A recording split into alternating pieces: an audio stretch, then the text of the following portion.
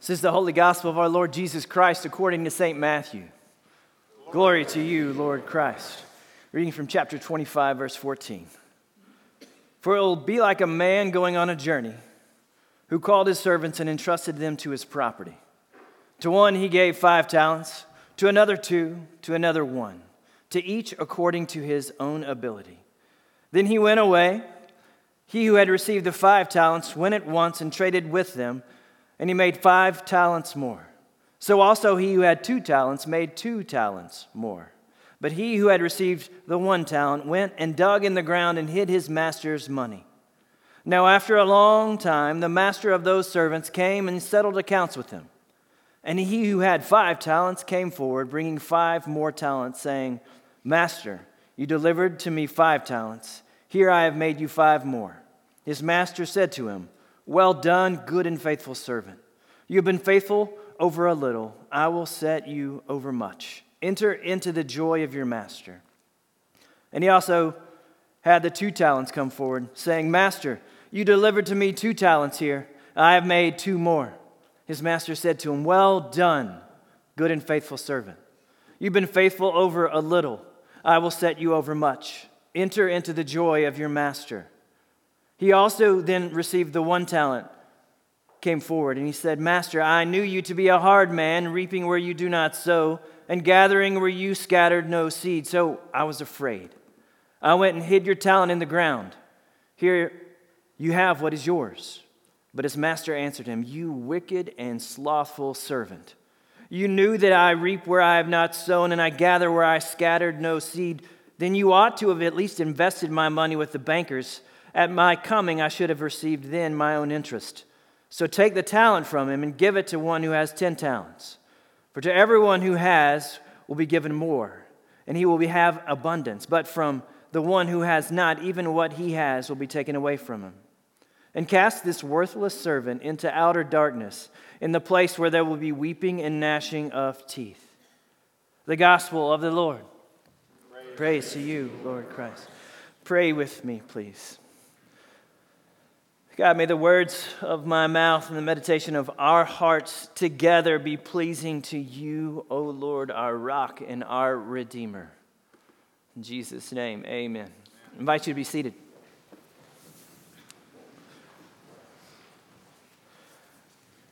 A philosopher once said, You miss 100% of the shots you do not take. Think on that. I know this church isn't necessarily known for its hockey fandom, but I told a Canadian I saw this week that I would insert an NHL reference, so hear me out. At the end of Wayne Gretzky's illustrious career, so 20-year professional career, which ended in 1999, he had 61 NHL records, including a handful that were truly staggering. A single season record of 92 goals, 163 assists, which is a total of 215 points, get this, in just 80 games. He had 894 career goals, 2,857 career points. Now, I know you guys, again, aren't necessarily hockey fans, but this is a big deal. The all-time leader in goals was once asked by a reporter about the fact that he attempted the most shots in every single season he played. 894 goals made out of 5,088 shots. And so we get this quote as a response. You miss 100% of the shots you do not take. Now, if you're doing the math, that's a 17.6% success rate. It's not good, but this is the greatest goal scorer of all time. Here's another quote for you. Once upon a time in Paris, a former president of the United States gave an impassioned speech to a crowd of 25,000 people. Here, Teddy Roosevelt once said this, It is not the critic who counts. It's not the man who points out how the strong man stumbled, or where the doer of deeds could have done better. No, the credit belongs to the man who is actually in the arena, whose face is marred by dust and sweat and blood, who strives valiantly, who errs and comes short again and again, because there is no effort without error and shortcoming, but who does actually strive to do the deeds, who knows great enthusiasms, the great devotions, who spends himself in a worthy cause, who at the best knows at the end triumph of high achievement, and who at the worst, if he fails, at least he fails while daring greatly, so that his place shall never be with those cold and timid souls who neither know victory nor defeat. Daring greatly, his place shall not be with those cold and timid souls who neither know victory nor defeat. The gospel reading this morning is a fun one. It's from Matthew, and it's from a group of chapters that happened towards the end of Matthew. Chapters 19 through 26, you see some changes going on that Jesus is really trying to prepare the people for, changes in the kingdom of God. And because of that, there are a lot of challenges. There are a lot of questions. There are a lot of answers, and there are a lot of parables that come into play. You see, Jesus is ushering in, and he's bringing something new, and it's a new way of being human. It's a new way of living life in the kingdom of God. It's a new kingdom that Jesus is bringing in. And so sometimes he tells these parables to illustrate, to open up. We saw a parable last week, we'll see a parable today, we'll see a parable next week, where Jesus is really opening up. This is what's going on in the kingdom. This is what's going on in the world. As a matter of fact, he starts this one pointing to how it started the last time. Again, the kingdom of heaven is like. The parable here is located in what's been called eschatological discourse from chapter 24 all the way to chapter 26. This is where he instructs his disciples to endure through difficult times, to live in anticipation of the Lord's coming again, because the Lord will indeed come again. Now, like all the parables in this section, it points to that certainty. Jesus is coming. And what it also does is it points to how the disciples are supposed to live in the meantime. So this week it starts there. This week, though, we're going to go, instead of like last week with wedding traditions, we're going into the world of money and finance. Now, no, this is not a stewardship sermon per se, but it's not one. So let's dive in. In this parable, we meet a wealthy master going on a trip and three of his servants, or bond servants, or slaves to be more precise. The master, he is wealthy, and he's giving out talents as he goes away. Now, a talent during this time is a sum of money, by the way. It's how they measured money. It was approximately 75 pounds worth of silver or gold, which is the average size of an 11-year-old boy, if you're looking for a reference point, just in case. So a talent during this time was a large sum of money. It was the equivalent of what was about 20 years' wages. So let's pause here and live in this reality for a moment. The bigness of what the master entrusted to his servants. This is a lifetime worth of money. Each servant was given a heaping generous amount of money that would have taken them most of, if not all of their life to be able to attain for themselves. The master gives it to them. They were stewards of this lifetime worth of wealth to, again, remember, to which they would never be able to earn for themselves and stake for themselves in the front end. You see what's going on here? The master entrusted much to these servants, to these slaves. This would have been shocking for everyone who's hearing this parable. That's a lot of money, Jesus. Now, don't miss that. And by the way, these weren't just random disconnected people in the story. These were his servants. Those who knew the master's business, right? You see that in the third servant's response. They know what the master was about. They know the master's business. They were his servants. And so the master expected his servants to continue his business, to take the risks of making a profit, to emulate his behavior. Two servants here were found faithful, and they were rewarded. Their faithfulness had increased the master's wealth and expanded his estate, or expanded his kingdom, if you will. One was afraid, complacent, and hid the master's wealth and was found unfaithful. Now, some of us might get stuck on this next point, but it might be worth a little bit of time. Comparison and coveting. The master was generous for sure. Yeah, but why did that one servant get one more than me? Or why did that one servant get four more than me? Verse 15 says, the master gave these talents according to each servant's own ability. Now, let's be real here. This is both understandable and offensive, right? I mean, we get it. Some of you are very savvy with money. Some are fine with it. I mean, we get it. That some can turn a dime into a quarter, but some can turn a dollar into a Tesla. The offensive piece, though, it comes into play with the fact that we are tender here and we covet the other. I don't want us to get bogged down by this piece, but it is worth at least noting. Some here could handle more, some less. This is reality. We know this. But still, I wish our flesh wants more. We covet the other. The other's gifts, the other's talents, the other's money. We covet. This is not a holy covet, though. Our master gives us according to our ability. Now, let's not pretend this is easy to hear. But I know many of you that are more talented than myself. And I could, like Peter in John 21, ask the master, well, but what about him? Why him? And Jesus' reply is, what is that to you?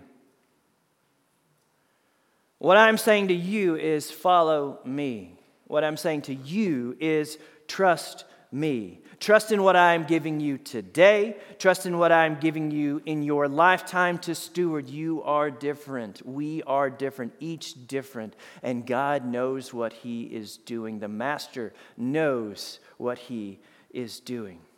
So let's not get stuck on this spot. Let's not miss the point. Let's anchor in reality. The generous Master entrusted his servants with a generous and abundant sum of money. Yes, it was according to their ability, but it was crazy generous, full stop. It was a lifetime worth of money, a lifetime worth of treasure. The master was going away. The master, though, was sure to come back. So what do we do in the meantime? What do we do as we wait? What did they do as they wait?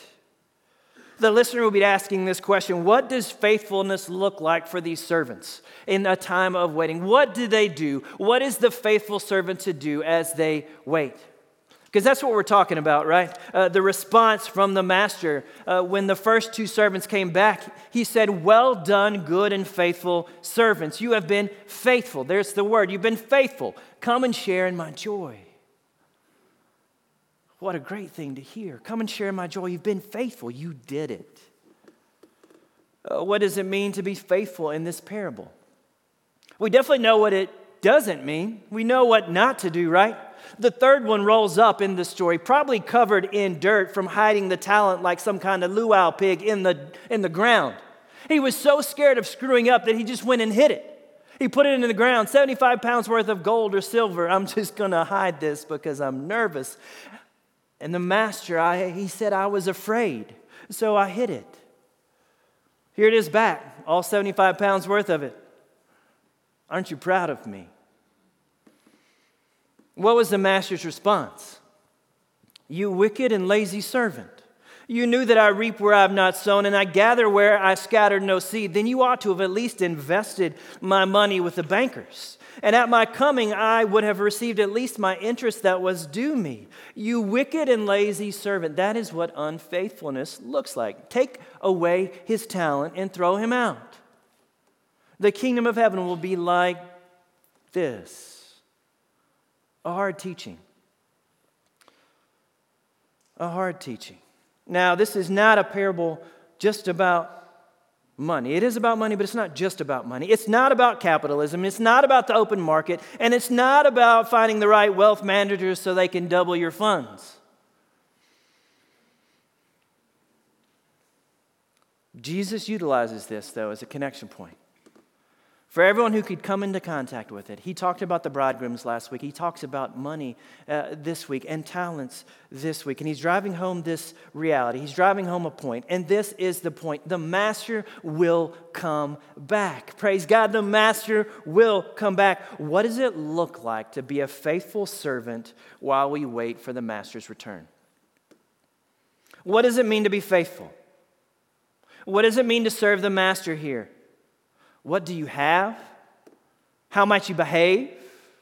Or what does faithfulness look like?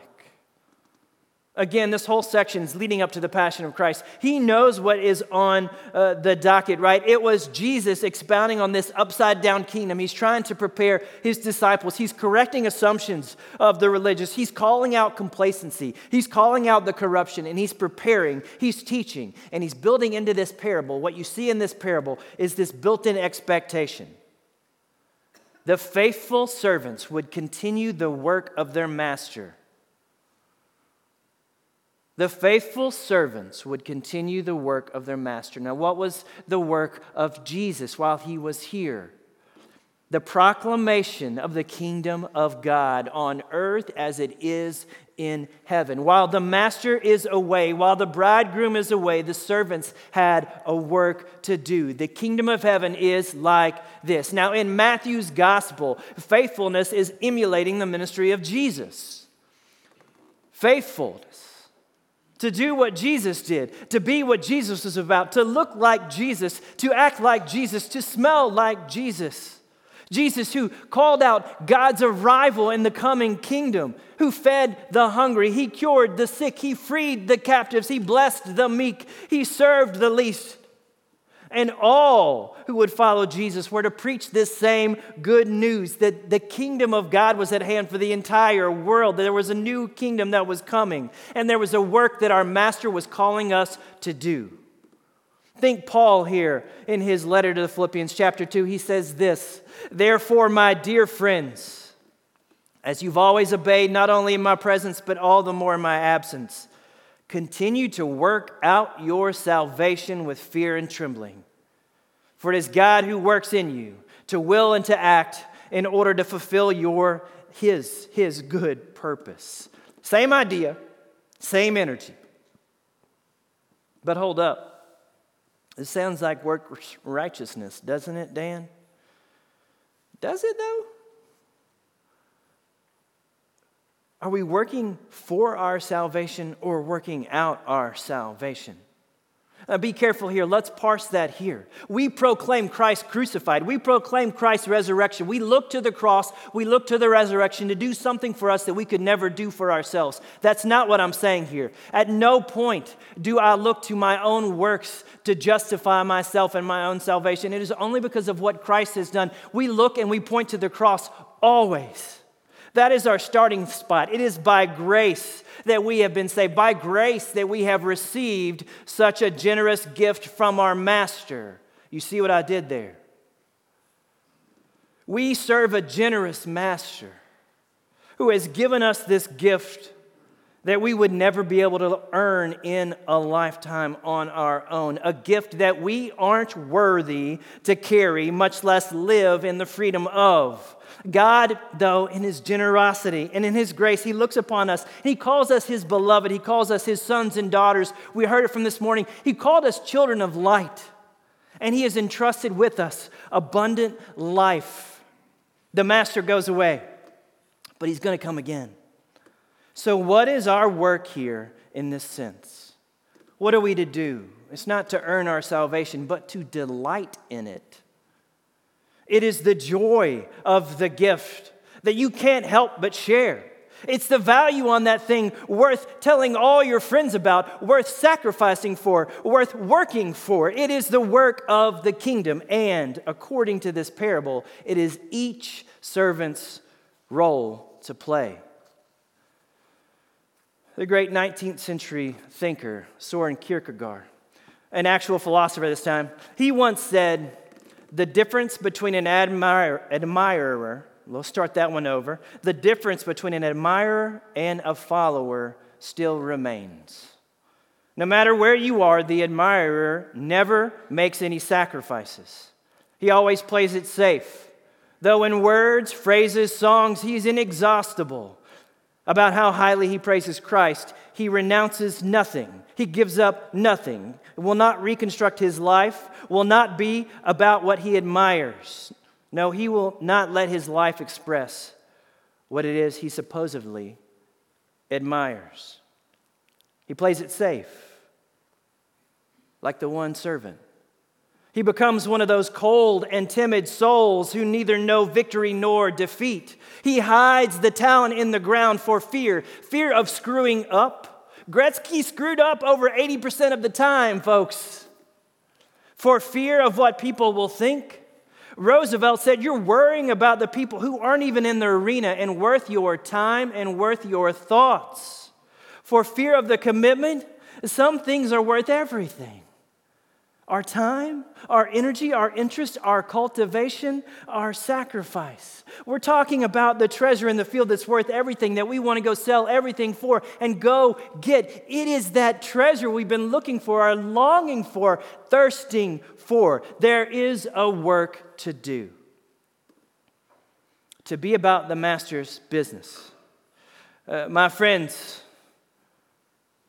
there's a work to do in this church. In the neighborhoods that we belong to, there's a work to do in this community. There's a work to do in this world. Yeah, but I'm not as good as stop. Stop. Whatever excuse you would throw in that next line, Jesus' reply is, what is that to you? What I'm saying to you is follow me. What I'm saying to you is trust me. What I'm saying to you is trust in what I'm giving you today and trust in the lifetime that you are to steward. God equips those he called, and he has entrusted his followers, his children of light, with the work to do. But how can I do that in this season? This season is so crazy. Now that's a fun conversation to have. And it's worth a time to dream and think outside the box. What we see in this parable, though, the excuses don't really play. Now let's get practical. Let's land the plane. If you are in Christ, you possess eternity in your heart. You possess freedom. You possess peace, joy, love, and more. You are children of light. That's what it said. His beloved, his sons and daughters. It's who you are. You have been entrusted with generosity and grace. You've been entrusted with much. So what is the work God has entrusted you to be about? And in light of this parable, what stirs within you? I like how Frederick Buechner puts it. He says, the place where God calls you to is the place where your deep gladness and the world's deep hunger meet. We long to be a city on a hill. We long to be a light to this community. We long to be a church that knows Jesus and makes Jesus known. A church with followers, not admirers. To be Christ-filled and empowered by the Holy Spirit. And God has placed in each of us a deep gladness and a deep energy, a great joy and a great delight. And where that meets the needs of this world, where that meets the needs of this city, where that meets the needs of this community, where that meets the needs of this church, there is a work to do. Does the cultivation of and the teaching of children make you come alive? Then jump in. Invest in children's ministry. Find Grace, find Jenny after this. Do it today. There's a work to do. Do you love middle and high school children? Do you long for them to know Christ, to come alive to who God has made them to be as they grow and as they mature in this earthquake in this season? Yeah, but they're scary. Yeah, they are. Go find Lauren. There's a work to do. Do you have a heart for the sick and the shut-ins and the hospitalized? Do you have a heart? Then contact David. Contact David and Beth and Friends of Christ. Contact Libby in Simple Suppers. There's a work to do. Is your heart stirred by missions? Is your heart stirred by Mercy Ministries in this city? Then let's get you plugged in. There's so many great organizations to be a part of. Rebuild Upstate, Serenity Place, Need to Nourish. If you have a heart for teen moms, Young Lives. If you have a heart for lost teenagers, Young Life. If you have a heart for the care and rehabilitation of abused and addicted women, we're talking Tomasi DAR. I could go on and on for hours, and I would like to, I promise you, because there is a work to do. This is no small thing. We have a city to love. We have a world to move into and be a light to. Dare greatly, spending yourself on a worthy cause. The God of the universe has called his people to be about our master's work. Jesus tells this parable, promising his return. He will come again, and we have been entrusted with the greatest treasure known in the world, a gift, the gift that God has given us. And there's a work to do, a field to sow, a culture and community to cultivate. And may the words found, may the words that we hear, the grace of God, may they ring in our ears one day as we learn how to walk in faithfulness. Well done, good and faithful servant. Come and share in my joy. How we long to hear that. Amen. Amen. Let's pray.